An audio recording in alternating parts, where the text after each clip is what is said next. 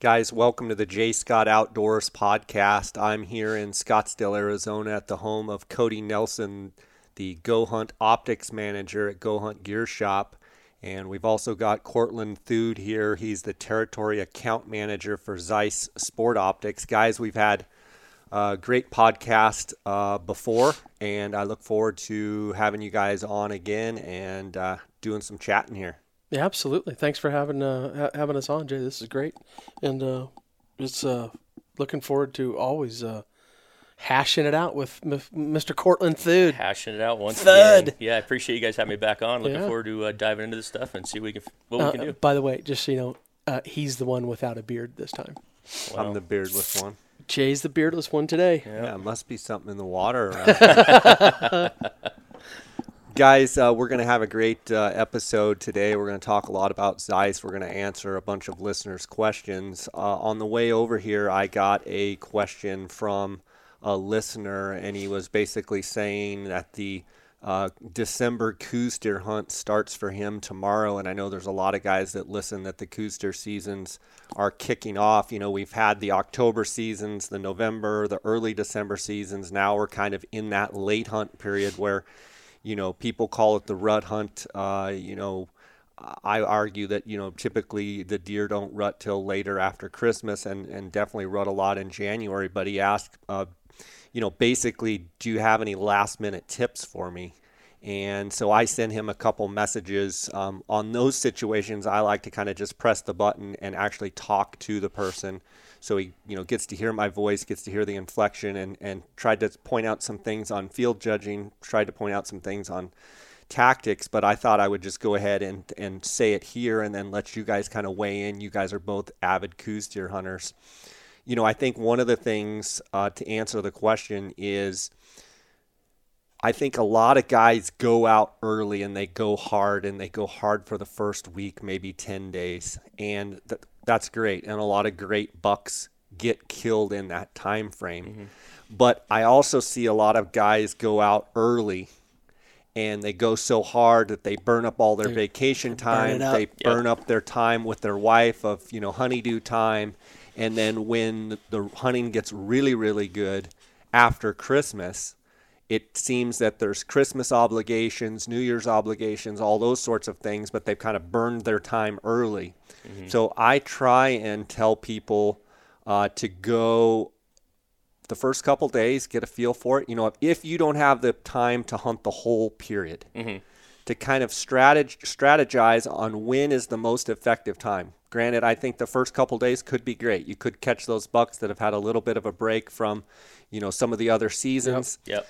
But then I think it's important that you focus on when those deer are going to be most out in the open, right. Most potentially chasing does. And I think we would all agree the beauty of these late December hunts activity. that activity in Absolutely. that late period of time.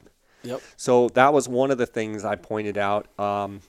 And the other thing was, as that hunt progresses, there's a transition where all of a sudden, just one day you wake up and there's deer just really all over the hillsides. They're a lot more visible. Bucks are chasing does almost like a flip of a switch. The other thing is, like, sometimes I've seen it where you can bounce around in different pockets. Yep. You know, one of the nice things I like about some of the 22s, 23s, 21s, 6As, some of those types of units, you can hit on the highways or the freeways. Yeah. And be from, you know, you can be 25 miles away and maybe hit a pocket that's rutting and then pop down and there's nothing going on, so you pop back up to where they're rutting. Yep. In southern Arizona, I don't see that quite as much where they get pockety like that. But if you guys are listening and you have a unit where you can access different parts of the unit and just see what's shaking, see what's going on, and kind of monitor their behavior, that might put you right on a pocket where the deer are going to be rutting. My thing when you said that, like just in the very beginning, is big views. I want to take in as much country as possible and get the biggest look I can get and look for the pockets of does, because that's going to dictate, like, you know, what's going on over there versus what's going on. It could be ridge to ridge, let alone, you know, 25 miles away. So I think it's literally being able to, you know, don't put all your, unless you've got like a really big buck located and you've seen them. Or you have an area that you specifically want to hunt the whole time. That's a whole different deal. I get it. But if you're just out and you haven't had the time to scout, I'm looking for big views, and put the glass out and let it walk and let it, let's just see what's going on. And don't just take the temperature. And don't get discouraged when you're seeing those does, because especially on this December hunt, you see those does the first week. There may not be any bucks around, but like Jay was saying, flip of a switch. Yep. There could be 5 bucks chasing the same 4 or 5 does in a week. Yeah, and I think you make a good point there, Cortland. Like, seeing does, you feel like, well, shoot, there's just 5 does. There's nothing going on. But literally, you could come back in 7 days or 10 days, and there's, like you said, 5 bucks chasing one doe. Yep. All it takes is that one hot doe to bring those bucks in. So. Right. And focusing, too, on these early days, like, where are the doe groups? What's going on the hillsides? Mm-hmm. What's their behavior? Are small bucks nosing around and with does? That might give me an indication that, hey, that little, 75-inch buck is really nosing that doe. Yeah. It's very possible that maybe a big buck might be there the next day. So I like to do kind of like what Cody was saying, like kind of just spot checking, just seeing what's shaking. Yep. But then as the hunt progresses and, from Christmas to New Year's, if you can really focus on that time frame, you have a really good chance that you're going to find some mature deer literally nosing and chasing does. Yeah. I think the other thing too, Jay, is it's such a. First of all, it's my favorite time of year. It's my favorite time to be out glassing from basically December on through into the February. But like when the hunt starts, because you got bow hunter starting tomorrow in a bunch of units, and you got the rifle, early or the late rifle deer tags. And I think you got to hunt when you can hunt. And I was talking to Rob Vanderkoy yesterday. His son's got the tag in a unit, Central Arizona. And so we were talking about it, and, they're like, well, we only have a certain amount of days and it's all spread out. And I would rather have that than take all the days and just put them at the end and then get snowed out or weathered out. Or fogged out. Yeah, or fogged out. So there's a lot of, ambiguity to sometimes what you're doing, but yeah, I would always take the later days if it's going to be good weather. And I tell you what else that I think we were talking about before we actually started today. The moon, the brightest full moon is like over the next 3 days. Right. And look, at the time of the rut, anything can happen, and I think the deer are going to be more active. Period. But the moon is going to be. I woke up at like 1 o'clock, 2 o'clock this morning, and I looked outside. I'm like, I didn't need a flashlight. I could see everything going on. So, well, and to add to that too, there's some people that don't really buy into the moon. They don't buy into the moon phases. I'm going to tell you that I'm 100% belief that if you're hunting Coues deer in a full moon, you're going to struggle. Now, one of the things that if you are hunting during a full moon, in my opinion, the first hour or two of light is slow. Yep. But sometimes around 9:30, all of a sudden the deer that they've been up between 2 in the morning and 5 in the morning, 6 in the morning, then they lay down when the sun is coming up and they lay there for a couple hours. Make sure you guys, during these full moon periods, especially when it's colder outside, make sure you're glassing from 9 to 2 or 2:30, 3 o'clock. Yeah.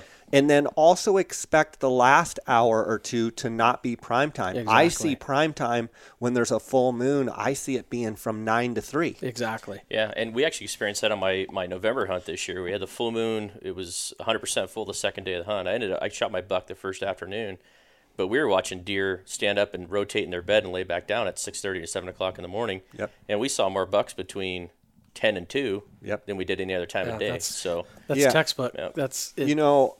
A couple other tips that I gave this gentleman too from a field judging perspective, and I'd like to get you guys to weigh in on it, is, these late December hunts historically are periods of time when guys are seeing better bucks in general. Mm-hmm. I think a lot of it is the temperature and it's cooler and they just happen to be up more. Yeah, they're more visible. Yeah. And I don't think they're buried in the brush quite as much. But from a field judging perspective, I always like to tell guys on coos deer, point length is everything. So when you take the percentage of score over the history of bucks, the bucks that have the longest points score more. Yep, I The agree. next category is the main beams.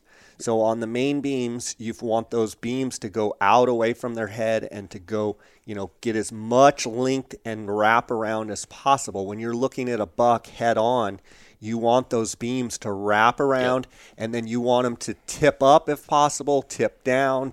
But if they can come within an inch or two, you've got, an 18-inch main beam, so you've got 36 inches right there. The other thing is, back to point length, like every point needs to look long in order for a buck to score really high. So there's those bucks that are wide, and then, but the points are short. And they're only a 3-point, but a short eye guard, short G2, short G3, but it's wide.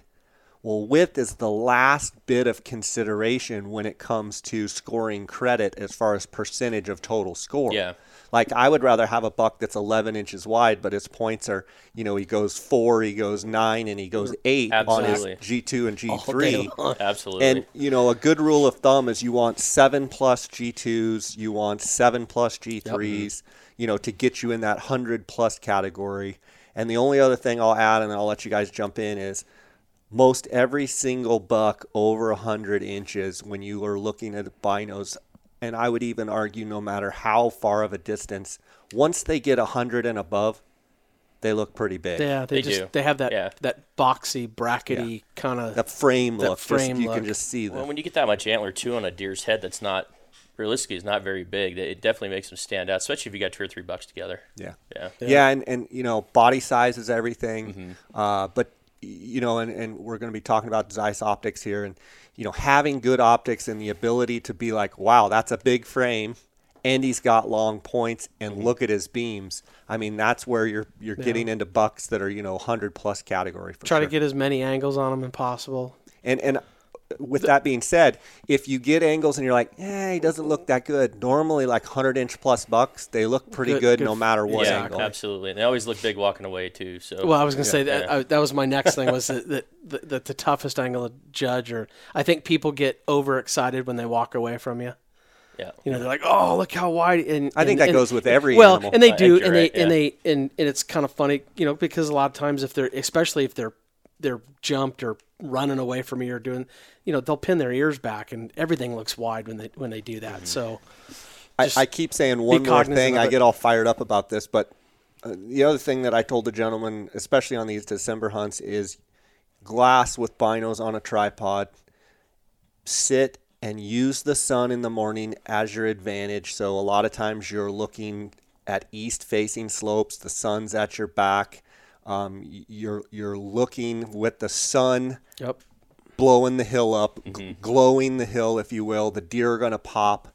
But then as the day transitions, and obviously a lot of it depends on temperature, but as the day transitions, those deer will start seeking the shade pockets. And so an afternoon glassing session, you're going to see more deer if you can glass into the shaded pockets, because that's where the does and that's certainly where the bucks are going to be trying to get out of the heat of the sun. Absolutely. Well, it's funny that you say it because I was just looking, Jay. I looked at the weather where I'm going to be, and there's a 12-degree difference in the sunrise temperature, and so I think a lot of times too, if you should be in position, you should be glassing, in that twilight up to the sunrise, but really use that sun, because those deer will stand up and they will take every bit of warmth they can Absolutely. get. Yep. And they will absolutely stand there. And I've actually watched them stand up, get in the sun, get that, kind of shake off and do their thing and stay heated. And they'll lay right back down in the same spot and just sun there until they feel like it's, it's time to go or move or stay there. But it's, where I'm going to be, it's going to be 28 degrees on Monday, and it's 40 degrees on Friday. So it's a big difference in temps. Yeah, and I think Coues deer are a lot like bighorn sheep as well. They have very thin hides, thin skin, and I think they conserve energy better by actually laying. And I notice this in Mexico a lot when I'm down there in the month of January on those really, really cold mornings where we may get in the low 20s, even sometimes the teens. Like for the first couple hours, the deer, they're just going to be bedded. Yeah. They can conserve more energy and stay warmer by actually laying. Yeah. Whereas I hear a lot of the Midwest whitetail hunters and back east where they say, oh, cold morning, those deer are on their feet. Well, our deer being thin-skinned, I see them laying in the sun. They'll get up, they'll go over, and they'll just lay so the sun is hitting them, and they may lay there for 2 hours. Yeah, or all day, depending on how cool it is that day. Yeah. And if you have a little bit of wind, we found late in the season, you tend to get a little bit more weather that moves in, especially end of December, right around Christmas. And we've seen a lot of those bucks literally laid out in the sun all day if there's a decent wind going, because I think they're conserving their energy, but they're also gaining as much heat as they can. So it's definitely they've definitely got a different attitude about things. I think one of the things to hit on the on the late deer season, there's people that say that killing a big buck and patterning a big buck and I think patterning is probably the key word, but finding a big buck like in the early seasons or like the youth hunt or whatnot in October, when the rut starts to come on and the later you get, if the big buck that you found or you had on camera or whatever, and he's not around, you've got to broaden your view. Whether you got to move to another side of the ridge or bigger, I just would flat out tell people if he's not where you normally see him, it's just the time of year. They're more active. They're moving more. I think if you go back to the old reports of the Game and Fish and the studies they did, I think their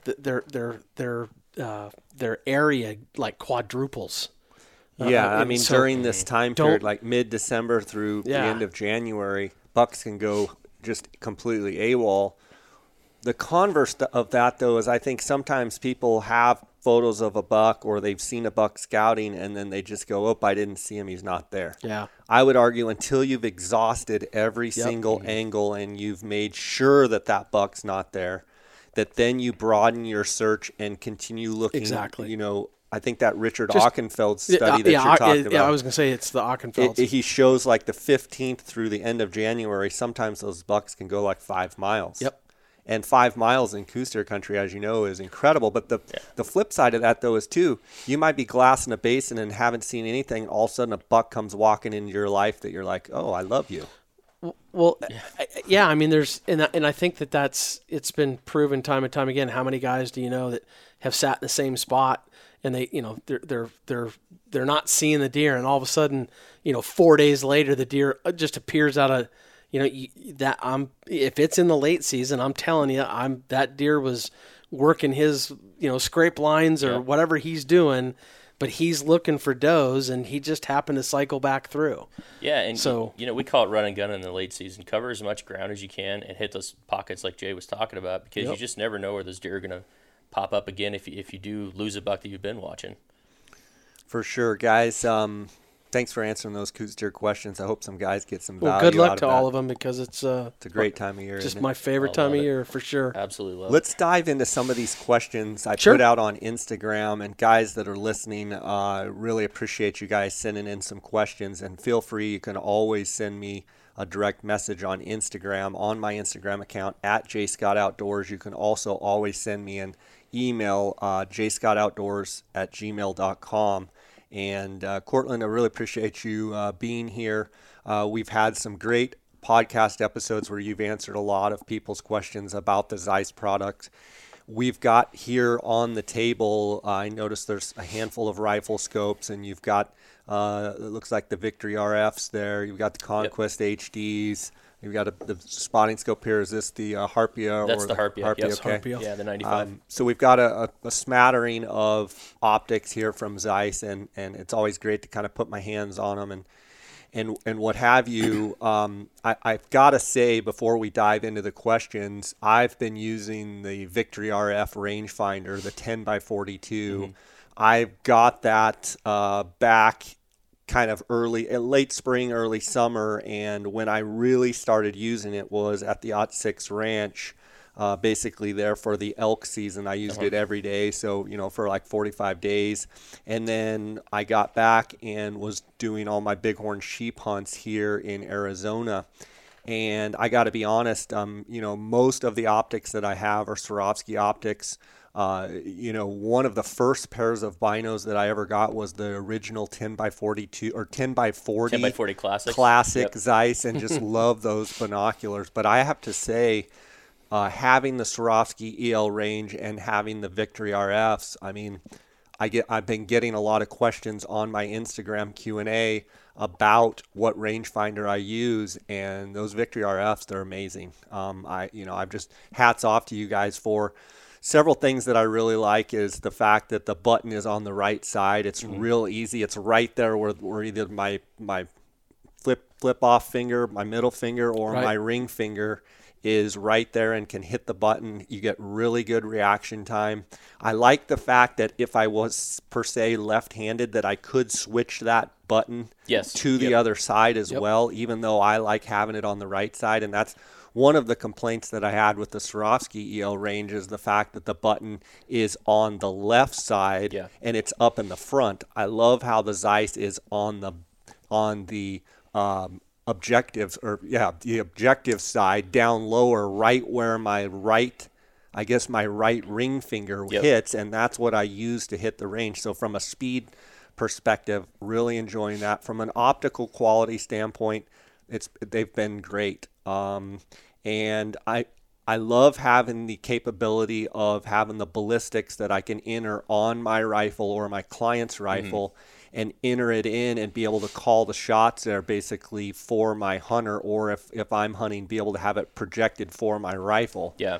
And so I just say hats off. It's a great product. I've really enjoyed using it, and it's kind of opened my eyes to someone that's been really focused. Swarovski Optic has had my business for a long time, but I got to be honest, the RFs, they're fantastic. So what it does to me is it opens my eyes up to other products that are out there, and people ask me what's the best range-finding binocular. For me right now, it's the Victory RF. I appreciate that, Jay, and that's something that when we designed the RF, we wanted to make it look like a binocular. And I think one of the other key points of this one I point out is the ergonomics of it. You don't have any. Feels good in your hand. Yeah, it looks like a binocular. It feels like a standard binocular. It doesn't have any weird bulges, any weird curves, anything like that. If you pick it up, it handles and feels like a standalone, and not even just binocular. The bulges, but like some of the rangefinders that have come out in recent years. Man, that's a big binocular. Yeah, and they can be very long too. I like the fact I use the Kuiu Bino harness, and I like the fact that it just slips in there just like a regular bino. I mean, really, if you looked at the RFs, you would not know that they are a range-finding binocular. I mean, 100%. But whereas most of the other manufacturers, you can immediately tell there's something going on there, where when you look at the RFs, most people wouldn't even be able to tell that they are RFs. They're rangefinder. I agree, and even with it's a dual bridge design where you've got pieces of magnesium actually around the focus wheel in the center of the binocular. And the other thing is too, there's a full weather station in this bino too. So when you're talking about being able to do the ballistics and all that, the binocular has a built-in weather station that gives you real-time weather data, which it's indispensable in the field. Whether you're guiding, whether you're hunting for yourself, or whether you have that once-in-a-lifetime sheep hunt, you got to make that shot count. But my biggest push with the RF, and one of the things that impresses me the most, it's a great standalone binocular. Yep. Yeah, fantastic. I mean, if you just take the range-finding capability out of it, it's a phenomenal binocular. Yep. Well, and the other thing, too, that I get from a customer feedback all the time is that people appreciate the fact that because it's Bluetooth and it's in conjunction with your phone, is that when you anytime you update any of your apps, and Zeiss has an update, it's updating that, and it's as soon as you turn on a link, I mean it's telling your binoculars like, hey, it's not telling them, but it's giving you all the current information. It's already there. Yep, you're getting a free upgrade basically is what it is. I think that's the most ingenious part about it too, is that it's real time. And it's hard to believe when you look at them. It's hard to believe that all of that is going on in what looks like just a regular binocular. Yep. It's mind blowing. Yeah, everything's pretty compact. I mean, we really try to make them again like as ergonomic as we can. And to your point too, where the buttons on the top of the binocular, I've always found that the buttons on most range-finding binos are too close to the eye. So when you push it, you're tending to push the ocular lens down. Yeah. With this, and we designed this button and the ranging system a little bit different too. Most range-finding binoculars range on the downstroke, so you got to turn it on with one push, put your circle or your whatever's in there, and then push it again and let it go to get the range. These actually range on the release. So in one motion, you can push it down, get your circle, and release it, and you get your range. Well, and the thing I like about that, too, is less vibration looking through the binocular. Yep. So if I'm on a buck or I'm on a ram, I can hit it and not be bouncing all over the place. Yep. If I'm hand-holding, if they're on the tripod, same thing, though. You get that vibration. Cody, you and I talk about vibration within the binocular creates instability. Instability creates you lost the animal, you can't find the animal. Eye all of those fatigue, things. everything. Right. Yep, absolutely. Yep. So hats off to you guys on that. Appreciate that. Those Thank have you. been fun using. And those come in the 842, 1042. 8 and 1054. Correct. Yep.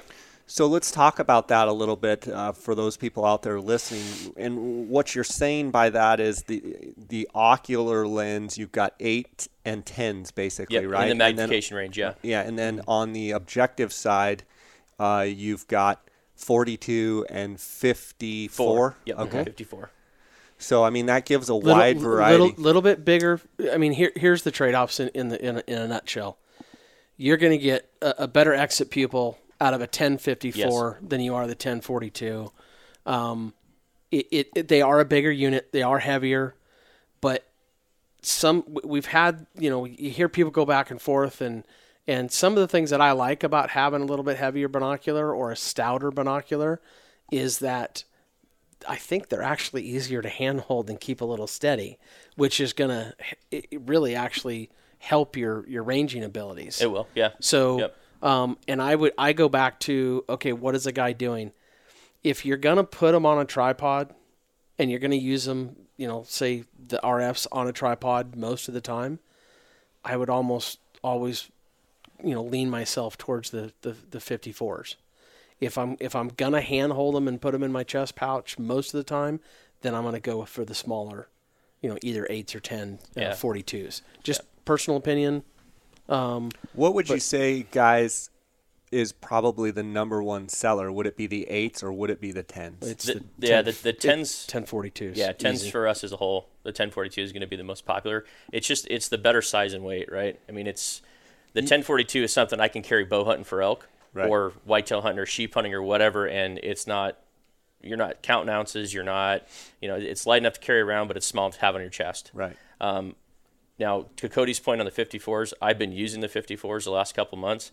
I absolutely love the 1054 RF for the brightness. You do get a lot more brightness out of the 54 than you do the 42 just because of that objective size. Right, and so when Cody was saying exit pupil, for the listeners out there that don't really understand that, exit pupil is going to give you that brighter, right? It's going to give you that more light gathering because of a higher exit pupil, correct? The exit pupil is in millimeters.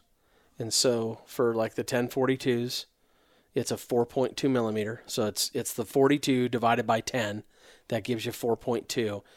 If I put the binoculars to my eyes and you're looking at me from the side and you can see the light coming through the binocular actually hitting my eye, that band of light basically is 4.2 millimeters wide.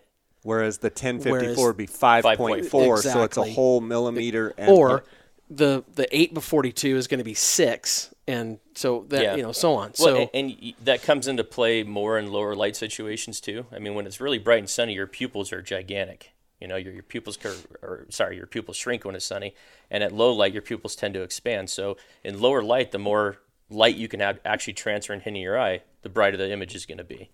So I would think a lot of your European clientele are going to go more with like a 1054 or even an 8x42 because a lot of the hunting is done at night, right? A lot at night or really thick really thick forest cover. Yeah. Right. So they need as much light as they possibly can. Yes. Whereas us guys out here in the Southwest in Arizona, typically light isn't as big of an issue. Sure, it's an issue. Yeah. But when you're talking about guys that are, shooting Russian boar at night, with illuminated reticles and all that kind of thing, I mean, that's just how they do it. Absolutely. Yeah. That they need to gather as much light as they possibly can. And that's where exit pupil is going to come in big time, as well as field of view. Absolutely. And field of view is the key there too, because at night or in thick cover or whatever, the more light you can get transferred through the binocular to your eye, and the wider field of view you're going to have a better chance of seeing the animals in the situations that they're hunting. Where, like to your point, we don't have that much of an issue here,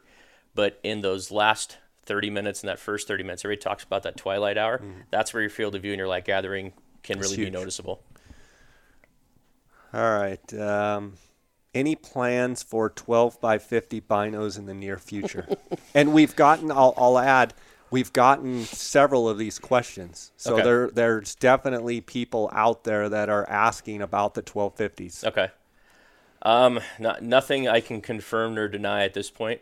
I know that it is a big. We actually get calls for it all the time as well. So from a salesperson's standpoint, we've talked and asked, and it's been one of those things that we've wanted for a very long time. The nice thing about it is that we have a 1054 frame. It'd be really cool to go 1254 on it. Just throwing that out there, a little suggestion. Aren't you going back east next week? I'll run that up the flagpole. Yeah, tell Barton to get the fuel the jets and get over to Europe and get it done. I would assume the Germans are just as tight-lipped as the Austrians. Oh, yes, they tend to be. Yeah. So a lot of those things are all of a sudden they just pop up on the radar that sometimes they take the feedback and all of a sudden it just pops out. Sometimes that is the way it happens. Well, and I think look, I mean, they're always concerned about units sold, and I mean, I know we have to always ask the big questions, but and maybe the buyers, or I should say the consumers, sometimes they think, oh, well, just throw the lenses and get the power. It's not that easy. No, I mean, it never is. I mean, sometimes that means it's like a whole nother production line, or I mean, there's a lot that goes into it, and some of these projects take years to do. And so I would absolutely love a 1254. I think there's a place for it. And again, what Jay and myself, and I know Cortland, we've talked about it a number of times. The best part about that is that if they'll come out with it, I just love the fact that we're having more choice. Yeah, as a consumer. As a consumer, we want to give them the choice. Yeah. And I think that's really important. Got a question here. I have a Slick 634. I have the Sure VA5. Okay, that's a good start. Yep. Swaro 95. Obviously, we're talking about Zeiss here, but we're going to answer the question. Do you add weight to stabilize, and how? Dry bag rock. Dry bag rock. I mean, so they want something hanging off. Yeah, but you can even if you don't have those, put both hands around the trundle and lean onto the tripod a little bit. And I have actually seen a guy take a piece of rope, like a loop, and he puts it around the trundle, comes underneath his boot, like pulls it down, and literally holds onto it and like just kind of pulls it and wraps it around his boot, and with the weight of his foot, he can put tension on that. Yeah, absolutely. So I've seen crazy things, but that is, yes, to add weight is good, and generally speaking, now if your tripod is not designed to handle that load and you're putting too much weight on it, you're going to go backwards. You're going to make it worse. It's going to destabilize the platform. Well, one of the things I discourage people from doing is touching the tripod. So I would say that to answer this person's question, widen your tripod legs out, shorten your tripod legs, get as close to the ground as you possibly can. Take all the stuff off of the spotting scope that the wind might be blowing or what have you. Make sure that the adaptation, the part that's attached to the tripod is good and secure and tight. Get as low as you can. Yep. Get, if there's any breeze or wind, get on the downside where the basically your setup is getting blown and moved as little as possible. Get as low to the ground as you can. And I would say don't touch it unless you have to. Well, and look, I mean, and Jay, that's a great point. And you know, I know we talk about guys standing up, and I field these questions every day. And guys are like, well, you know, my product, you know, it's shaking. And I'm like, well, okay, well, tell me about your setup. And the first, you know, I mean, a lot of the times, well, you know, I'm standing there and I'm like, well, okay, let's just break this down and go back right through what you just went through, Jay. Are you going to get me fired up again? Yeah, well, I think I'm fired up, but it's true. You've got to really think about what you're doing. Yeah. And the thing of it is get close to the ground, shorten the legs up, take the you know, put the rigidity back in. Bring the center post extension down. You know, don't extend it out. Yeah, I think that's one thing people overlook a lot is they got that center post extension, so they just want to have it all the way up, and that's your most unstable part of the tripod. Absolutely. So, and I know there's times when a center post extension, like on my tripods, I have the extended center post extension, but I very rarely use it. There are times when I'm in sagebrush or up on where I'm running and gunning and I'm carrying the tripod over my shoulder and I'm just looking and looking and looking and I've got to get as high as I can and peek over the brush. Yes, but guys, if you want to become a better glasser, if you want to see more games, stop using the center post extension. Pretend it's not even there. Yep. Yeah, I would rather see you extend the legs before you start extending the center post extension. Could not agree more. I see guys and they shorten their legs up, but they're sitting there and they raise the center post and it's literally raised up like 18 or 20 inches. And I mean, that's completely unstable. I'm going to get off on a tangent. Let's jump to any plans for Zeiss to make a new set of 15 by 56 binos. Zeiss Victory 15s ? That's another one we've asked for a very long time. Because explain what Zeiss has now in the 15 category. Well, yeah, Cortland, if you want to. Our 1556 and our Conquest, it's not our top tier glass. Okay, I mean we have our like our SFs or our RF that use our highest end glass. So we did that to price them more competitively in the marketplace, right? I mean there's what 3 or 4 good brands of 15 power binoculars. We wanted to price these low or very, very near our competition. And it's a good bino. And it's a great bino. Great binocular. And I'll look. I've been very fortunate over my career to be around some incredible people and be in some really cool places and in meetings. I was in the meeting where this started, where the 1556 Conquest HD started. I was in the meeting with the engineers, with the salespeople, and all the people at Zeiss, and we were able to sit down and tell them what we wanted, tell them what we thought was important and why, and that was a really interesting conversation because their idea and our idea sometimes were completely like 180 degrees apart. I mean, completely separate. And when it came down to it, the plan was to do it on the Conquest, and backing up exactly what you said, the whole reason behind it is because when it came down to it, they wanted to know units sold. Yeah, absolutely. And look, if you're a company where we've all been in business, it at some point the idea is to make a profit. The idea is to make a profit and be able to get that out to the customer and the production lines and everything in there. So it was a good fit for them to do the Conquest. It was appropriate. It was. I'm going to contend because I've been a Zeiss fan forever, and I cut my teeth on Oceana 1556s, which were Doctors, which and then my next set was a set of 1560 Zeiss, blah blah blah, and so I loved that product. And I always thought that man, if they would just build another 15, even like in the old body style, and put the best glass in it, because that Poro Prism would be so incredibly bright, and you'd have like the best 15 in the world. Well, they have the platform and the glass with that shot glass and I mean, I'd love to see their highest end, glass in a 15. I think it would be incredible. From a guy that uses 15s a lot, I'd love to see it too. And unfortunately, that one's above me. And well, you're going back there next week, right? So you I will make be. that I am happen. going back next week. Well, I would argue too, maybe Note some to of the self, guys call at Zeiss Barton. that are listening, from my perspective, like the old school Zeiss 15x60, they were like the cream of the crop. Yeah. They were the best of the best. They were the thing that started this whole 15 revolution. And everything was compared to them. Everything. They were the top. They were set the pinnacle. They set the bar. They set the bar. So I don't see, from a consumer's perspective, I don't see like, why not go back and push that bar even higher and be like, all right, you guys that have been making 15s, we're going to take the top spot back. We're the grandfather of this. You guys all started these 15s because of us.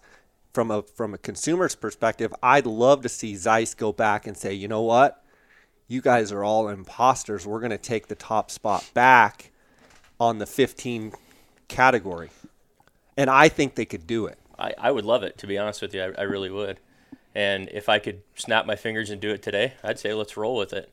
I wish it was my original idea, but it wasn't. And I will tell you flat out that I was actually in a meeting and heard somebody saying it was a ballsy comment, and I loved every second of it. But I really wanted to see them come out with the old style body Zeiss, the Poro Prism 1560 Zeiss. Just put all new glass in it. Just put the new glass in it. Well, I will say... Personally, I'm just telling you, I don't care about the weight. Cool. Because here's the thing. What most people don't realize, a Poro Prism basically allows light to your eye more efficiently than a roof prism does. It's got less bends in the light. Mm-hmm. So if you added that with all the new coatings and all the new... technology, I can't even imagine how bright they would be. Also, maybe an engineer would correct me on this, or maybe somebody who's way more, knowledgeable than I. They're also a wider field of view. Yeah, usually Poro Prisms are a wider field of view. Typically speaking, they're a wider... So if you told me that you could take a 15 with the latest and greatest glass, even if it was heavier, if I knew that I was getting a benefit out of it, brighter, wider field of view, done. Well, and you typically run a larger objective lens than a Poro Prism. Absolutely. Well, it's a true 60. It is. It could be a true 60. It's a true 60. You get an absolute 4mm exit pupil out of it, which would be amazing. Okay, I'm calling Barton. Okay, next question. How do I get turrets built for a Zeiss scope from the mid-2000s? So Kenton Industries actually cuts turrets for pretty much every avoscope we've manufactured that has replaceable turrets. Okay. So just get a hold of Kenton, and they can walk you through the process. And those guys they're top notch. Yeah, they're phenomenal. They cut all of our turrets, and they do an absolutely amazing job. I'm not saying never, but of all the people I've helped with scopes and whatnot through the years, I've literally almost never heard of a issue with their turrets. Yeah, they do a good job. They do a great job doing it. We got this question, I believe, last time. Any chance of straight spotters? Love the spotters. Any chance of straight? The one thing we keep talking about the new product, and one thing that I'll say, I can't speak too much about new product. We do. I mean, there's always stuff in the works, right? But I can't speak to specifics on really anything at this point. But I will say we've got an incredible team of product designers and product engineers that we're always looking at upgrading stuff, moving stuff around, adding items, and getting rid of items that aren't as popular. So, this time of year is always tough because everybody does product releases at the first year or, mid-spring. So it's real hard for me to really say what's coming. But just keep an eye out. We're definitely not going anywhere. We're the oldest optics manufacturer in the world. There's always going to be new stuff coming. So, next question: $1,000 Bino shout out, smiley face. Zeiss Conquest versus others in that price range. I'll let Cody speak to specifics. I'll just say that our Conquest HD right at $1,000 for the 1042. To me, this is one of the best bangs for the buck in the industry. Yeah, hands down. I agree. I mean, look, when you talk about the older Vortex Razor HDs, the new UHDs, the Conquests. What am I missing in there? There's the Loophole. No, yeah, the Loophole BX5s. Yeah, BX5s. I mean, so look, there's a lot of glass in that in that platform in that price range, and I would always defer someone and look, when it really comes down to it, it doesn't matter what I say. I mean, I can give you opinions, I can give you specs, I can give you all the things to look for, but go put your eyes behind them, because that's really what matters. Look, I'll flat out tell you that those 10x42 sit right there absolutely perform. Used them in the field, love them, have no questions recommending them. But we all know that there's certain situations where a guy's like, man, I kind of like the way that these feel and look better than these. Well, okay. Again, it comes back to the consumer and the choice thing. Yeah. They're well built. They stand up to the test of time. We've been selling them now for quite a few years. They've got the 5-year no fault warranty. I mean, I don't think they need to use the warranty all the time with it, to be honest with you. And that's when I saw a bunch they're of tough. these because they're a rugged binocular. Like, I just threw them on the floor. Yeah, he just threw them on the floor. I cringed when I saw you do that. They're really a rugged binocular. And I'll say, the one kickback we get, and I'll be totally honest, is our eye cups. And I dropped these in my driveway and broke the eye cup on the way over here this morning, okay? But the nice thing about having eye cups that do break is the eye cup takes the shock of a fall instead of the tube, instead of the lens, Correct. instead of the piece of glass. I would rather you call Zeiss in 10 years and have to send you a pair of eye cups than send your binocular back in because you dinged an objective or chipped an inocular lens. Right. So having replaceable eye cups and parts available is a big deal. Let's talk about that just for a second. It's another question that pops up. So you've got Zeiss is based in Germany. Yes, sir. But you guys have a U.S. plant, let's call it, or what do you call it? Yeah, so our sales headquarters are based in New York, and we actually have a warranty factory in Hebron, Kentucky. Okay. So if anybody in the U.S. sends a Zeiss product in for a warranty or any concerns, it's going to go to Kentucky and get handled there. Okay. There are some items that we do still have to send back to Germany if they do require internal repair, but the majority of the stuff's handled in-house in Kentucky. Next question. Will $700 extra for the Swarovski SLC really be that much better than the $1,000 Zeiss Conquest? They must be talking about the 10. Oh, they've got to be. Yeah, the they've got to be SLCs. talking 1042s. Yeah. Again, I think I think it's important to put your eyes behind them. Look, I mean, I'm an optic snob. I always go for what treats me best. And I am not going to sit here and tell you that I don't like the SLCs because I love them. I think they're one of the best pieces of glass on the market. Obviously, but $700 bucks. $700. No, absolutely. Yeah. And now it's officially $15.99, so that guy knows, just in case. So it's like a $600 separation. I get it, and again, I think, and this goes back to answering that question that we get so much. It's probably the most common question. Is it really worth that money? I don't know. Is it? Put your eyes to it. How much time do you spend behind them? That's one question I would ask. Are you going to get that money out of it? Because here's the deal. If I'm using the 10x42, Conquest, and he's using the Zeiss, okay, partner, I'll saddle up and go side. What do you mean the Zeiss? Well, I mean the SLCs. I'm sorry, the SLCs, and I'm using the Zeiss. I'll go toe to toe with you. You're not going to outglass me. I'm not trying to be cocky. That it's you're taking smaller intangibles and fitting it to somebody's eyes in what they see. I can't always answer that for a guy. Well, one thing I'd like to add is let's talk about real fast. What shows, Cody, are you going to be at? And what shows are you going to be at, Cortland? Because I think it's important when you talk about guys getting their hands on the product and looking through them. let's talk a little bit about the shows. Okay. Go Hunt will be represented at Sheep Show, Wild Sheep Show, in Reno. I think that's January 16th through the 19th. Of which, by the way, I think the Zeiss booth I just noticed yesterday is across the aisle. We are literally across the aisle, so we're good to go there. You can come to my booth or go to Zeiss, or we can walk back and forth, and I can tell you all about stuff. And then we will also be at Western Hunter Conservation Expo in Salt Lake City, and I believe the dates on that is February 7th. No, it's like the 13th. Oh, yeah, it's 13. You're right. It's 13 to 16. Thursday to Sunday, right? Yeah, it's a 4-day. Yeah. So we will be there, and I think Zeiss is also there on that one too. We will, yeah. So I will actually be at the ATA show first. It's the 9th of January in Indianapolis. So any archers out there going to be at ATA, come see me. Zeiss will have a booth there. I will be at Sheep Show as well in Reno. Oh, good. I will not be at the Western Hunting Conservation Expo, but we will have a booth there staffed with a bunch of our territory account managers as well. Awesome. So. Good. All right, next question. Who's going to be there? Angelo, or no, Barton's going to be there. Nice. We've got Corbin Shell will be there as well. Cool. Good. So, we'll have a good crew. Looking forward to it. Are there any plans to add illumination to the MOA reticles for the V6 line?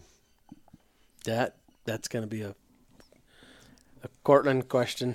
Well, again, it's hard for me to talk about new product coming for next year. So just keep your eyes on the V6 line. But we're only about 2 weeks away from next year. I think this might be a little bigger audience than we can talk about yet. So. Okay, let's see. Another one about wanting the 15x56 in the HT Victory line.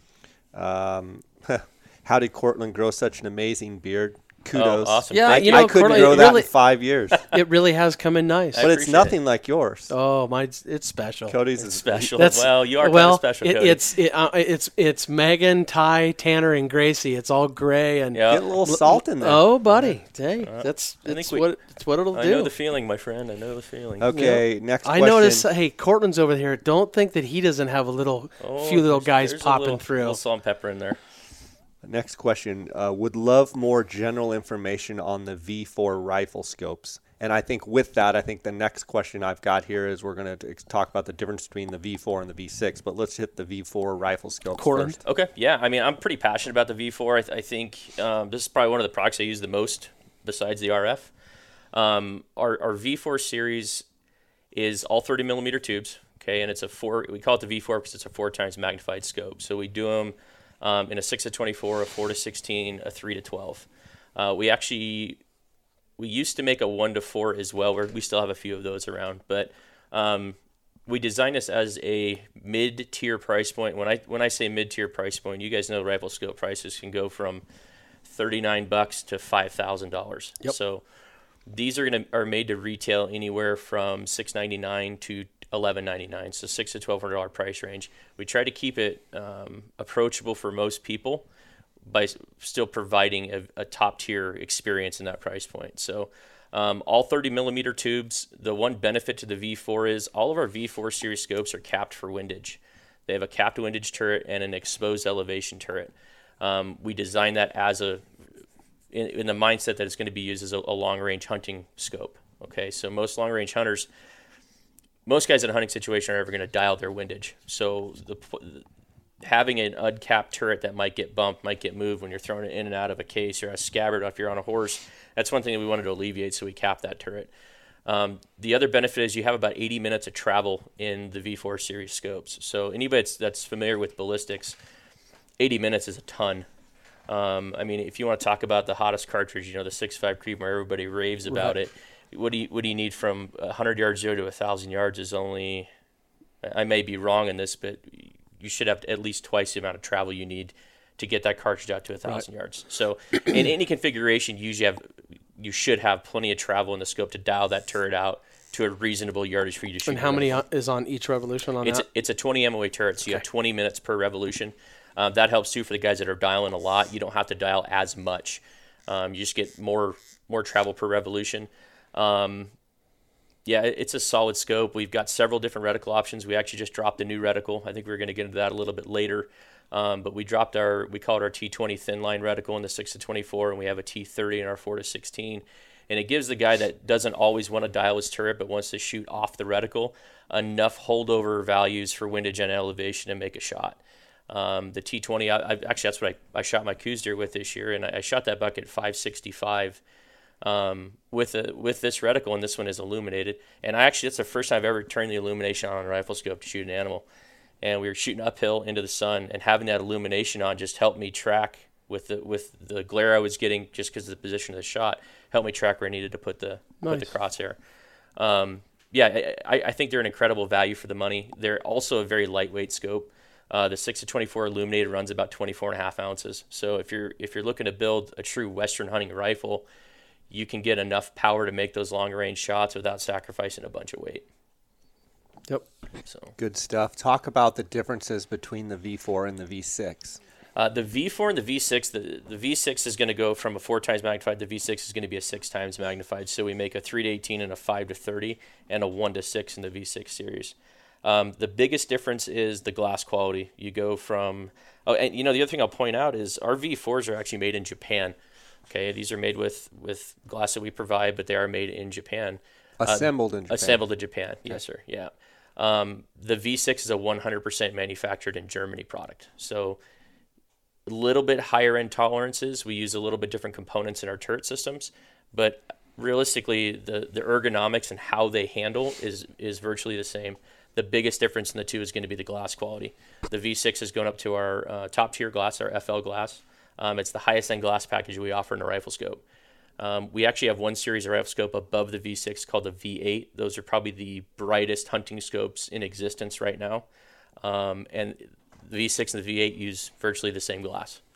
So you're going from about a $1,200 price point on the 6-24 V4 to a $2,000 price point on the 5-30 V6. And the biggest difference there is the glass quality, is the increase in price. I will say, just my personal opinion, that 3-18 V6 is my favorite rifle scope that I've ever shot. Great power range, good turrets, unbelievable glass, and it's got 103 minutes of travel. So the guy that really wants to go out and stretch his cartridge out, the V6 is a good option. Good stuff. And talk about the new reticles you touched on a little bit in the V4. You talked about I think it was the T20. Yeah, the T20 and the T30. In the 4-16, we do the T30 reticle, and it's a Christmas tree style reticle, but it's very thin. So what we incorporated is it's just dots. Yes. Yeah. Just to clarify. Yeah. The center crosshair is still a solid crosshair, but we have a floating aiming point in the middle. So the center of your crosshair is actually floating, where you actually have, it's a full window around that reticle. It's very small. It's only 1 MOA. But the Christmas tree allows you to have, in the 4-16, it gives you 30 minutes by, I believe it's 15 minutes of windage on each side of your vertical crosshair. So if you have a guy that likes, like my dad loves shooting off his reticle.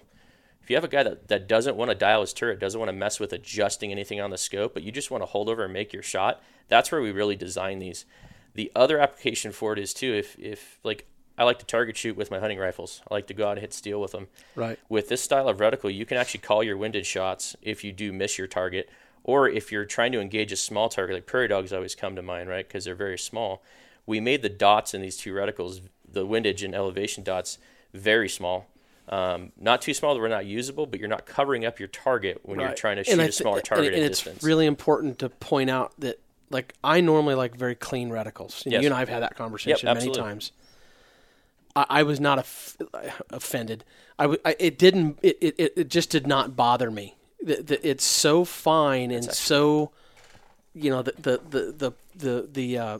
reference points of the tree. It's just not overwhelming. It's not too busy, is what I want to tell. And I know people are going to ask, and I think that's the best thing that can be taken from it.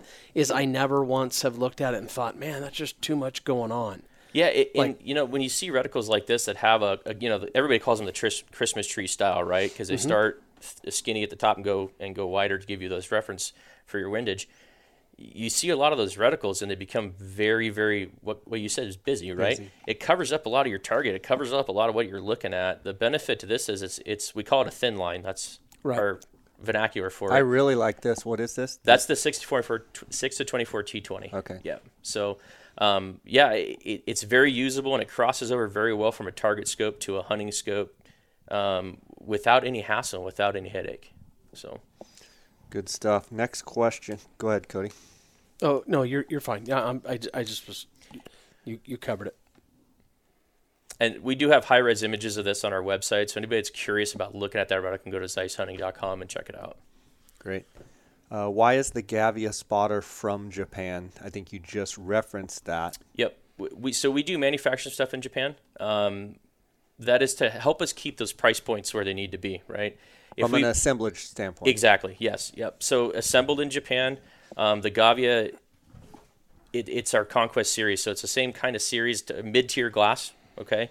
It's not our low-end glass, but it's not our SF glass like we put in our Harpia spotting scopes.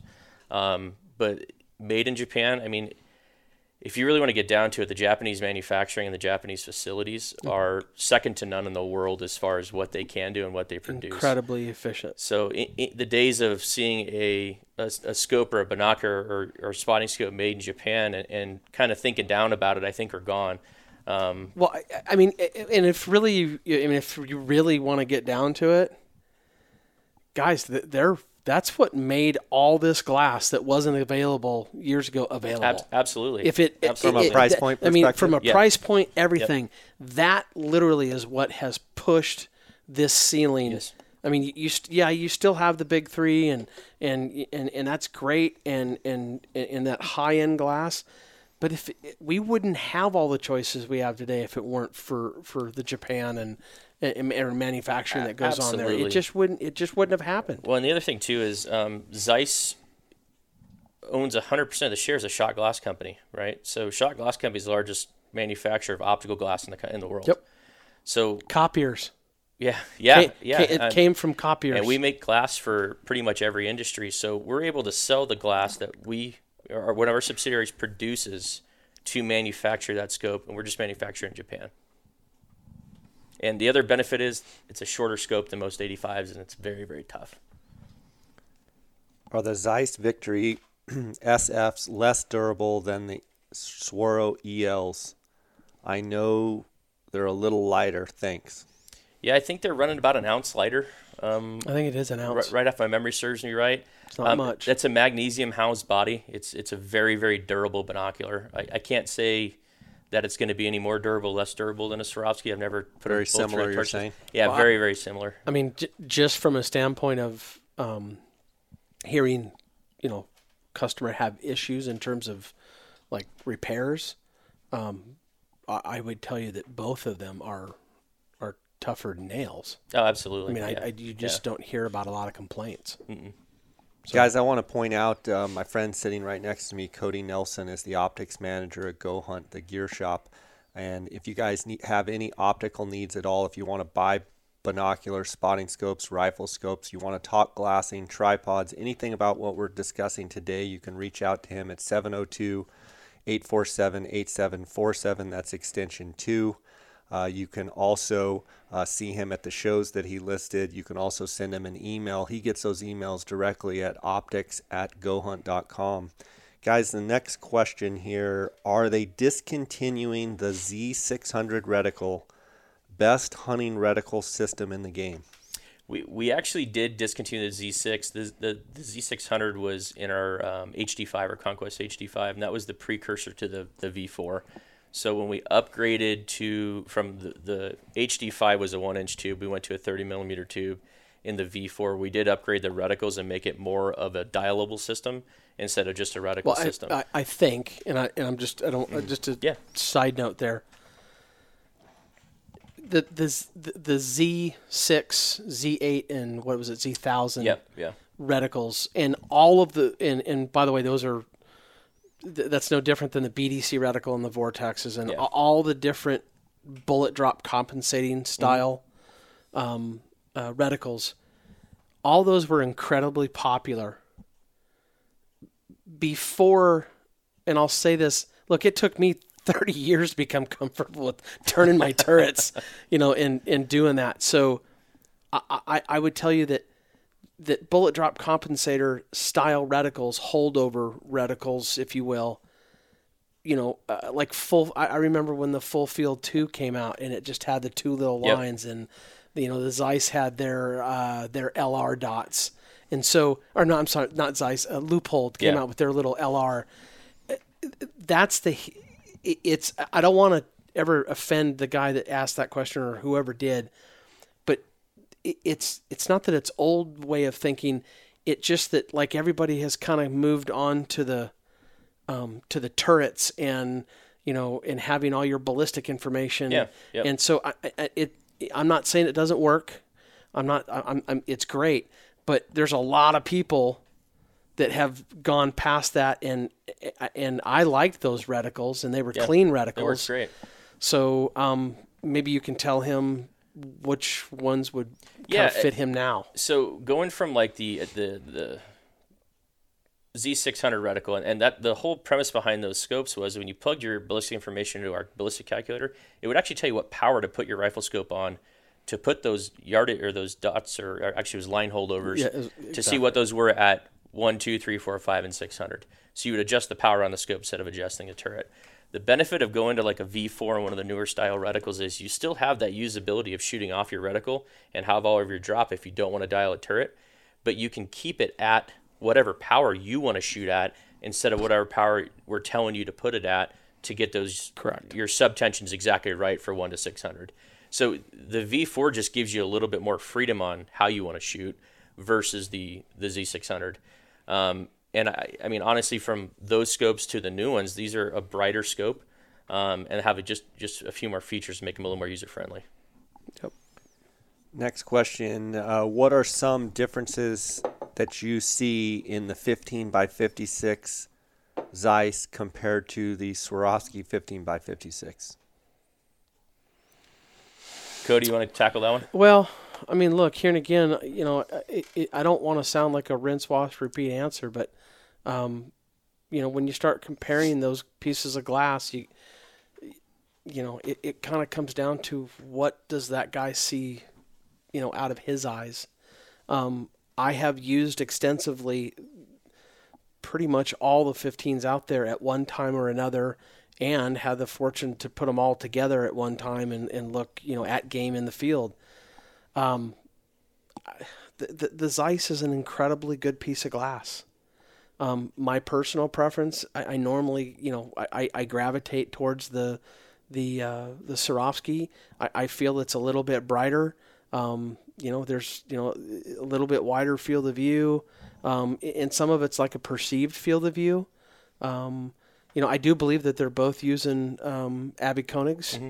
So I think really what you're seeing is it looks very similar. I will tell you that the Swarovskis are a little bit shorter. I can't remember the exact weights, but it's 2 ounces. It's maybe 2 ounces. Yeah, it's so, again, I think a guy really has to answer for himself. What does he want? What does he see when he looks through them?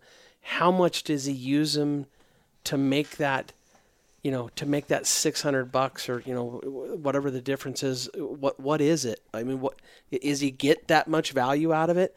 Because maybe if he only hunts once a year and this is what he wants to spend, do that. Well, let's face it. I mean, with $600, $700, $800, you could buy a new rifle. You could buy another. You could buy a rangefinder. You could do. Buy, I mean, there's things. So. Yeah, it's always tough to put those things into perspective for people. And look, I will always help somebody spend their money, and I will help them spend it wisely too. Yeah. Hey. So, but you have guys that walk in, or call or whatever, and they go, hey, they just buy something because somebody told them to buy something, not because of what they actually see. Yeah, and I've been fortunate. I've actually used the 1556 Conquest for the last 7 years, I think. Mm-hmm. Even before I was working with Zeiss, I was using a pair of Conquest 15s, and I've never felt handicapped in the field. Yeah, I mean, with a pair on a tripod. And I think it comes back to what I was telling you earlier. Like if I'm using the SLC 10s and you're using I think you're still both going to find deer. It's just, I think it comes down to how do they focus for you? How, what does it look like when you're actually in the field? Do you like the eye cups in, eye cups out? Do you like the eye cups at all? I mean, I think you have to answer all those things for yourself. Yeah. Ergonomics and comfort go a long way, especially when you're sitting behind them for a long Here's the beautiful thing. They're both tripod mountable.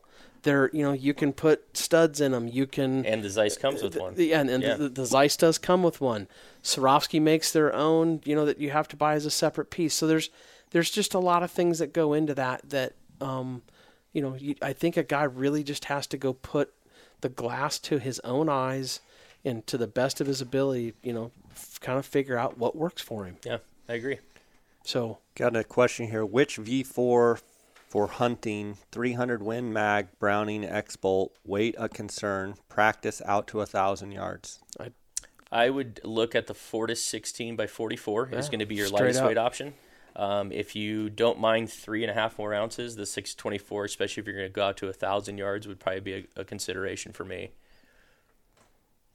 But that 4-16 44 is it's one of the lightest scopes in its class with the travel and the turret and the reticle options that are available.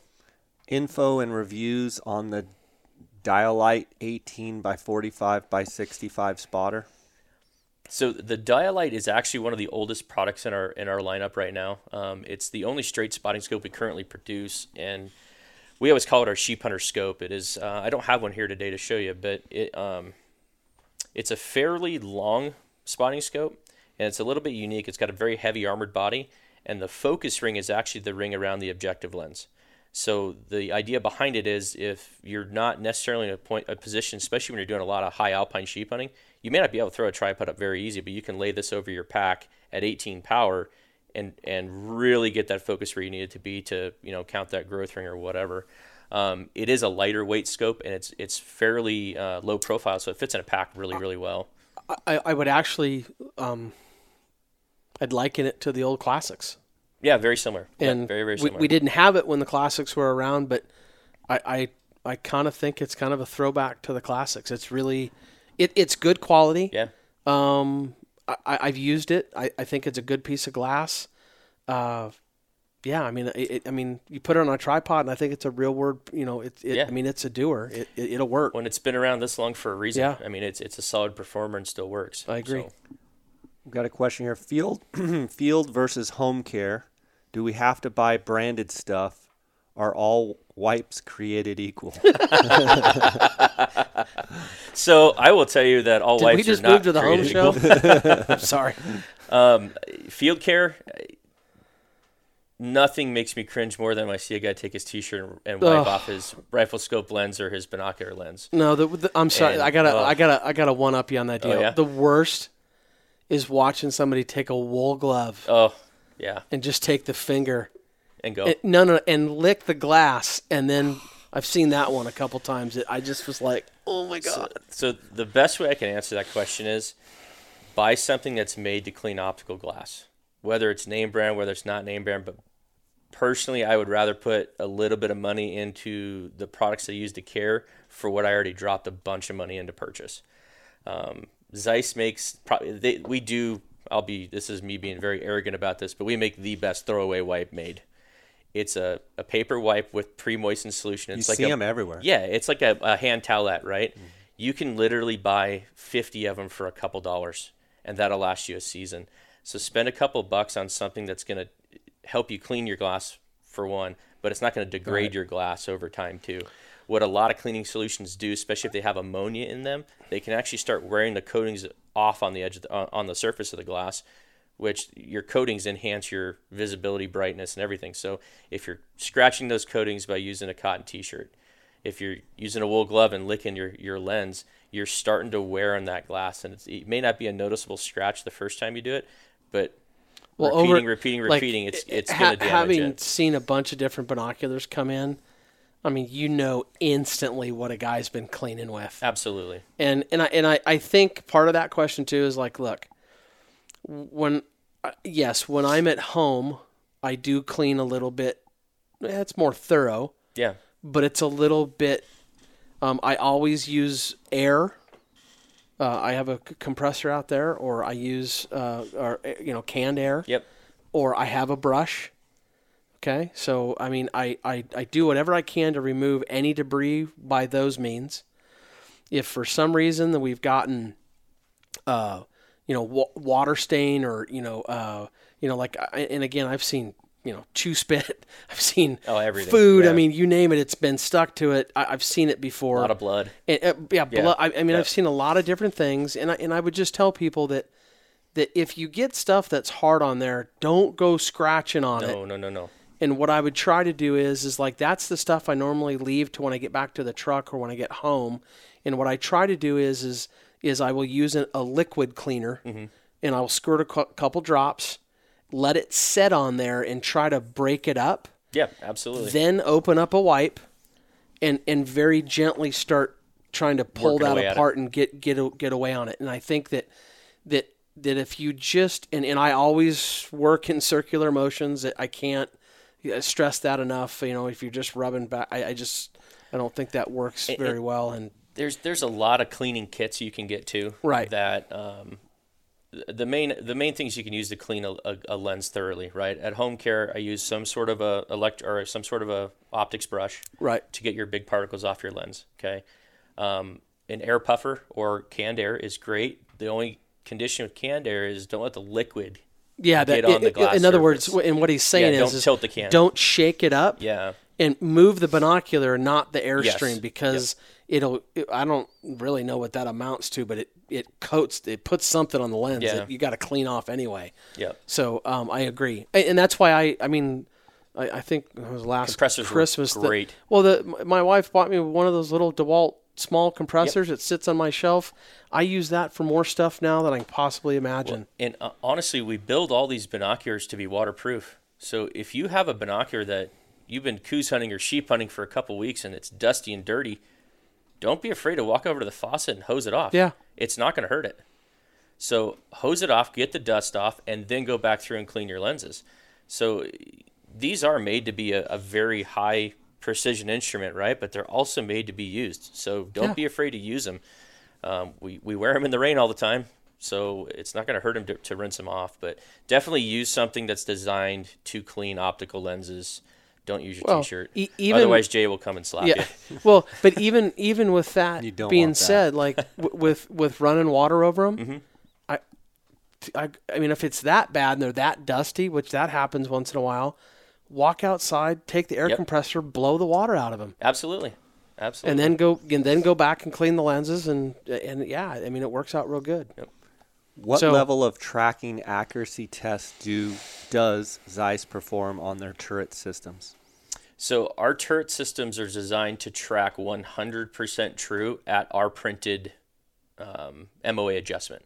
Okay, so for example, on the V4 rifle scopes, we print an 80 MOA of adjustment. These scopes will actually dial and travel a little bit more than that. But 80 minutes is where we know we have 100% true vertical tracking without any side-to-side deviation. And there's a couple different ways that we do that. It's how we design our turret system. That a lot of companies design them a little bit different, so you don't get quite the accuracy out of it, and you can get a little bit of wandering, or that it just walks as you're dialing up or down. So we do extensive testing on this to make sure it's accurate. That's one thing that Zeiss prides themselves is to make sure that our printed specs on these rifle scopes, you're getting 100% true tracking at those specs. How does the V6 line compare to the Leupold VX6 HD? I'll let Cody kind of jump in here in a minute, but I think the VX6 and the V6 are very comparable. Yep, I 100% agree. Personally, I think there's a few subtle differences. Sure. But yeah, I'll let Cody take that one. I mean, look, both those scopes, I would say that they kind of made a niche, and that really wasn't being utilized anyway. I mean, you either had to go big and tactical and heavy, and I realize that I guess somebody's definition of what heavy is, but the VX6 is when I first, matter of fact, the VX wasn't really even coming around yet. The VX6 came out first, and we started putting that on longer range rifles because everybody wanted the second Yep. the turret, second revolution, and that was, and everybody's like, oh, that just, that because what it did was it pushed people away from other scopes and said, okay, now I can get the second full turret. Yep. Now I can definitely hit the 1,000-yard range. So, there's you've got illuminated. You've got the 6 times power. I think the glass is excellent in both. Again, I think at a certain point in time, you're talking about lockable turrets. Yeah. They both have lockable. It's different systems. Yeah, zero or ballistic stops. Yeah. I would tell you that I think the V6. I think if I'm going to say this correctly, I think it's got 75 or 80 millimeter or MOA. I think the 318, our 318 has 103. Okay, yeah, well, I was going to say the because VX6, that one, the VX6, I think they're about 80. I think it's 80. 75 or 80. There's one VX5 that has, I think it's 105 too. I think so it is too. It's close. Yeah. So when you start really talking about those scopes, I think they're really similar. I think it kind of comes down to personal choices. The VX6 has the leveling system in it that you can mount on your scope and you can level it out. So there's just different things or bells and whistles, if you will. Yeah, it's just different accessories for them too. Right. It kind of comes back to the whole 15, R15 versus the Swarovski 15. Go look through them. Go see what reticle you like better. Go put them. Go take them outside. Go look at them in the conditions you're actually going to be shooting them. Make the decision. I can sit here all day long and tell you to buy Zeiss, but I'd rather you go look at Zeiss, compare it to something else, and prove it to yourself. Yep. So. Speaking of that, we've got question Gavia versus Harpia, talking about the spotting scopes. I guess first talk about the spotting scope line, talk about each one, and then maybe talk about the differences. Okay. So we kind of covered the Gavia a little bit earlier. It's our mid-price point. They run about $2,000. It's a very short, compact 85 millimeter spotting scope. A lot of bang for the buck. It's actually a very easy spotter to pack around because it's not ultra long, and it's performed very well. And it's very, very robust. So with the Harpia, we've actually upgraded, and this is a totally redesigned spotting scope in the Harpia. We are the only ones at this point, as far as I know, producing a spotting scope with these kind of mechanics in it. So a traditional spotting scope has your power adjustment in your eyepiece, right? So you put an eyepiece on and it's got 20 to 60, 30 to 60, whatever it's going to be. The Harpia is a little bit different. It's a fixed eyepiece, and our power adjustment is built into the objective lens of the spotting scope. So the whole purpose behind that is it helps us keep a wider field of view, even out to 70 power versus all of our competition. And Jay, you've videoed a lot through a spotting scope. You've done a lot of digiscoping. Any 10 Cody you have too. Anytime you can increase field of view when you're looking at something but keep your power the same, you're getting benefits of both worlds. You're getting that extra magnification to see the detail, but you're being able to see more in your picture at one time. So the only drawback to the Harpia, this is the 95. We make them in an 85 and a 95. The 95, it's a large scope. It's 69 ounces or something. I may not have that weight quite correct, but it's a heavy spotting scope. But the performance of this with this system it's almost unbeatable. It's pretty awesome. Yeah, it's a really cool piece of glass. Yeah, it does, and I got to spend some time with it this fall. I've been nothing but impressed with it to this point. There's some, and I'm not the biggest on angles. I really hope they come out with a straight for my own benefit, but there's no doubt that eyepiece is. They've done something really, really good with that. I really like the way that the whole system functions together. From what is it? I always get the 85 and it's 23 to 7. 23 to 70 on the 95. 95 and 25 to 65 on the 85. But I just think it does a really good job, and I think absolutely that it's comparable to others in the market. And I think they've absolutely made a name for themselves and put their place right. They put their foot in the door, Absolutely, and I think it can only get better from this point. And we are running a special on these right now. Yep, so we are. If you guys do buy a Harpia spinning scope, you actually get the eyepiece for free. It's about an $800 savings. Yep. So that's one of our fall promotions we're running until the end of the year. That's phenomenal. Yep. Yeah, I have not taken the 85 out yet. The 95 I used more. I want to get the 85 because I just to give people a better idea what a smaller unit, Yeah, and it's not significantly smaller, but it does save 4 or 5 ounces, and it cuts the length of the spotting scope down quite a bit. So. Yeah. No, I think the focus wheel's good. Yeah, I didn't mention that. Yeah, the gear. Yeah, tell them about the gearing on the focus wheel. It's a geared focus wheel, so it's got a coarse focus and a fine focus built into the same focus wheel. So you get about an eighth of a turn of fine focus as you're focusing. So say you're sitting behind your spotter and you got it on the tripod and you're trying to get it focused on that deer, you can quickly get your rough focus in, and then you have about an eighth of a turn that's just really, really fine focus so you can get that detail. I have heard, and customers have questioned, I don't want to use the wrong word, but almost like saying like slop. And I'm like, no, that's refinement. Exactly. Yeah. It's there for a reason. They are definitely designed to be, that's your coarse focus to fine focus is the easiest way to explain it. Yeah, play. There you go. It does. It's just a subtle movement, but that's what they don't realize. And I had to learn it. Yeah. But once you start using this scope, though, and the beautiful thing about the power on the objective, too, is you can use this all one hand without looking at anything. I can keep my eye behind it. I can adjust my power and my focus with the same hand. So, you're putting less stress on your tripod like we were talking about earlier. See that. Absolutely. We were talking about keeping your hands off your tripod as much as you can. When you start getting up into 70 power on a spotter, that's a heck of a lot of magnification to try to keep still. So any movement you can keep off that at any time is going to help you. It's amazing how free and just easy. Like I'm using one finger. I use the Swarovski 95, and you got to crank it pretty good. This is pretty amazing. Yeah, you can. It's true one-hand operation, and the wheels are big enough too that if you're using gloves, you can still operate all the controls without having to take your glove off. It's good stuff. Guys, I want to give you a chance here in conclusion. If you have any final thoughts, it's always great having both of you on the podcast, and I think the listeners gain a lot of information and knowledge, and they get a lot of value out of both of you. So I want to give you a chance to, if you've got any final thoughts, anything that you think we've missed or anything you just want to get out there. I just, there's a couple things. Hey, Jay, thanks for letting us have this kind of platform, number one. Zeiss, thank you, for having literally the broad, choice of products. That I think that should always be commended.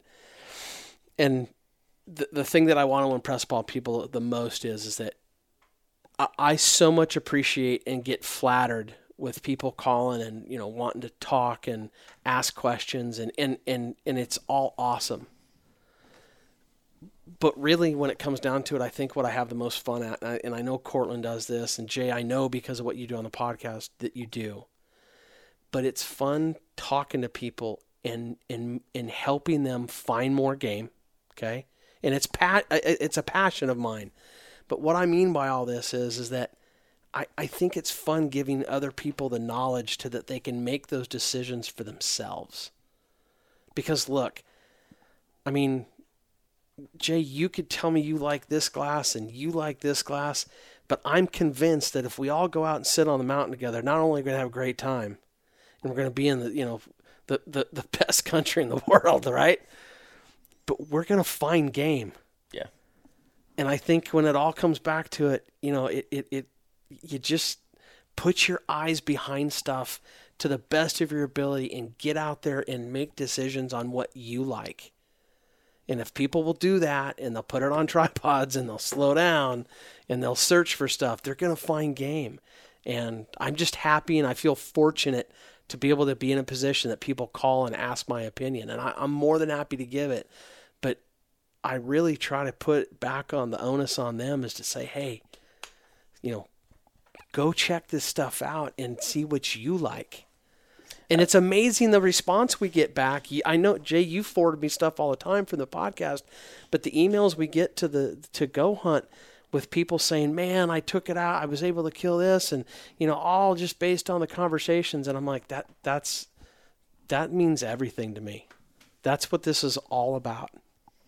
Absolutely. So just thought I would kind of throw that in there because it really is. It's just what it means to me.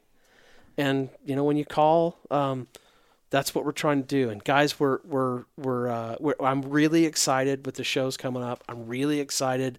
There's some new products that we're putting on that we haven't had. Our assortment keeps getting a little wider, and we were pretty narrow when I first started. And in the gear shop, in the optic shop, and with the gear shop too. There's, man, everybody just keep your hats on, because there's a lot of stuff coming for this coming year that are new, and Brian Campos and his team of guys over there are just absolutely crushing it. And there's going to be some stuff on there that is like categories that were never there before, that people are going to go, oh, man, think this is awesome. So there's a lot of stuff coming, and I'm getting ready to put a bunch of stuff on, for new selections as far as reticles and things that we haven't had, and different kind of binoculars. And so just keep checking the website, looking for the new stuff. And I'm just really excited to be able to do this. So Jay, thank you for giving us that platform, because it's incredible. Well, good. Awesome. Yeah, and I appreciate you guys having me back on. It's always a good time to sit down and discuss all this stuff. I'm kind of an optics nerd, so I really get into using this stuff and selling it. And kind of the same thing what Cody was saying. You get that feedback from a customer that's just excited because you helped them pick the right piece of gear for them. That's what makes it worth it at the end of the day. One thing I'll throw out there too, and I'm not going to throw a sales pitch out, but I see a lot of emphasis on guys buying good binoculars, which is great. I see rifle scopes being a secondary function of optics. And Cody, I'm sure you see that every day too. Absolutely. So I just encourage guys to go out and start exploring options to upgrade your rifle scope if you've been using that scope for a long time, or get something with the features that makes it a little more usable. It's nice to find game, but it's always better when you can harvest them cleanly too. So I just encourage everybody just to keep trying to better your equipment, because you'll have a better experience in the field. I think that's great advice there. Guys, I really appreciate both of you coming on. To the listeners, I really appreciate the loyal support that you give this podcast. I want to give a quick shout out. I've already talked about Go Hunt. I've talked about the optics department. My friend Cody Nelson, 20 plus years. I was in his wedding. We've been great friends for a long time. It's probably closer to 25 years now. We're getting older every day. Guys, reach out to Cody, 702-847-8747. That's extension 2. Also, you can send him an email. Now, if you call him on the phone, he's going to pick up that phone. If you email him, he's going to get those emails. Email him at optics@gohunt.com. Also, I'm going to throw out here and blow up his cell phone. If you need to text him, if it's after hours, if you want to call him, if you want to talk to him, call him 602-399-3699. Truly, every single day I get a text message or a email or a direct message on Instagram how Cody has helped someone get better. Please use him as a resource. He is very genuine, and he does a great job at what he does. I also want to thank the other sponsors of this podcast. I want to thank KUIU Ultralight Hunting. KUIU is the gear that I wear on all my hunts. I've been wearing it since the end of 2010, beginning of 2011. Best ultralight hunting gear on the market. Go to KUIU.com. That's KUIU.com to find out about the best ultralight hunting gear on the market. I also do a Q&A session on my Instagram about 2 or 3 times a week where I answer questions in regards to all things, but a lot of KUIU questions come in. Make sure you tune into that. I want to thank Phoneskope.com. Use the JScott19 promo code. You're going to get a 10% discount. I use Phoneskope for all my digiscoping and pictures and videos on my Instagram account come from the Phoneskope. I use the JScott19 promo code, save 10%. And I want to finish by saying thanks to OnXMaps.com. I use OnX Maps for all my hunts, all my fishing trips, and I also use it in my real estate business. You go to onxmaps.com, use the JScott19 promo code. You're going to save 20%. It's going to give you a 20% savings there. The phone app is unbelievable. It's replaced the GPS. I like the tracking device where you can breadcrumb your way in and out. If you go on my Instagram account, I'm showing people how I use OnX every day to plan my glassing strategies and my tactics and my glassing points and how I'm going to get there and the different points and country that I'm going to cover. Everything about it, from the aerial to the topo to the hybrid mode, the measuring line distance tools. I love the ability that I can share a waypoint with Cortland or Cody and say, I've got a big buck, here's where he's at. Or I'm on a point, I can see a big buck, come to me, I can share the waypoint, and the guys show up. I love onX Maps. Use the JScott19 promo code. Guys, I appreciate you supporting all of these different sponsors. I hear from the sponsors every day about the support that you give them. Again, if you guys have any questions of me, you can email me at jscottoutdoors@gmail.com or send me a direct message on Instagram. That's at jscottoutdoors. Guys, until then, to both of you, God bless. And for Thank you those very deer much, hunters Jared. that are starting tomorrow, get after them. And Good luck. it's a great time of year. Get out and chase them. I appreciate Yeah, it, Jay. put Thank you. put the eyes on them. Let's do it. Yep. Thanks, Jay. Thanks, Appreciate guys. it. Thank you, Jay. Okay.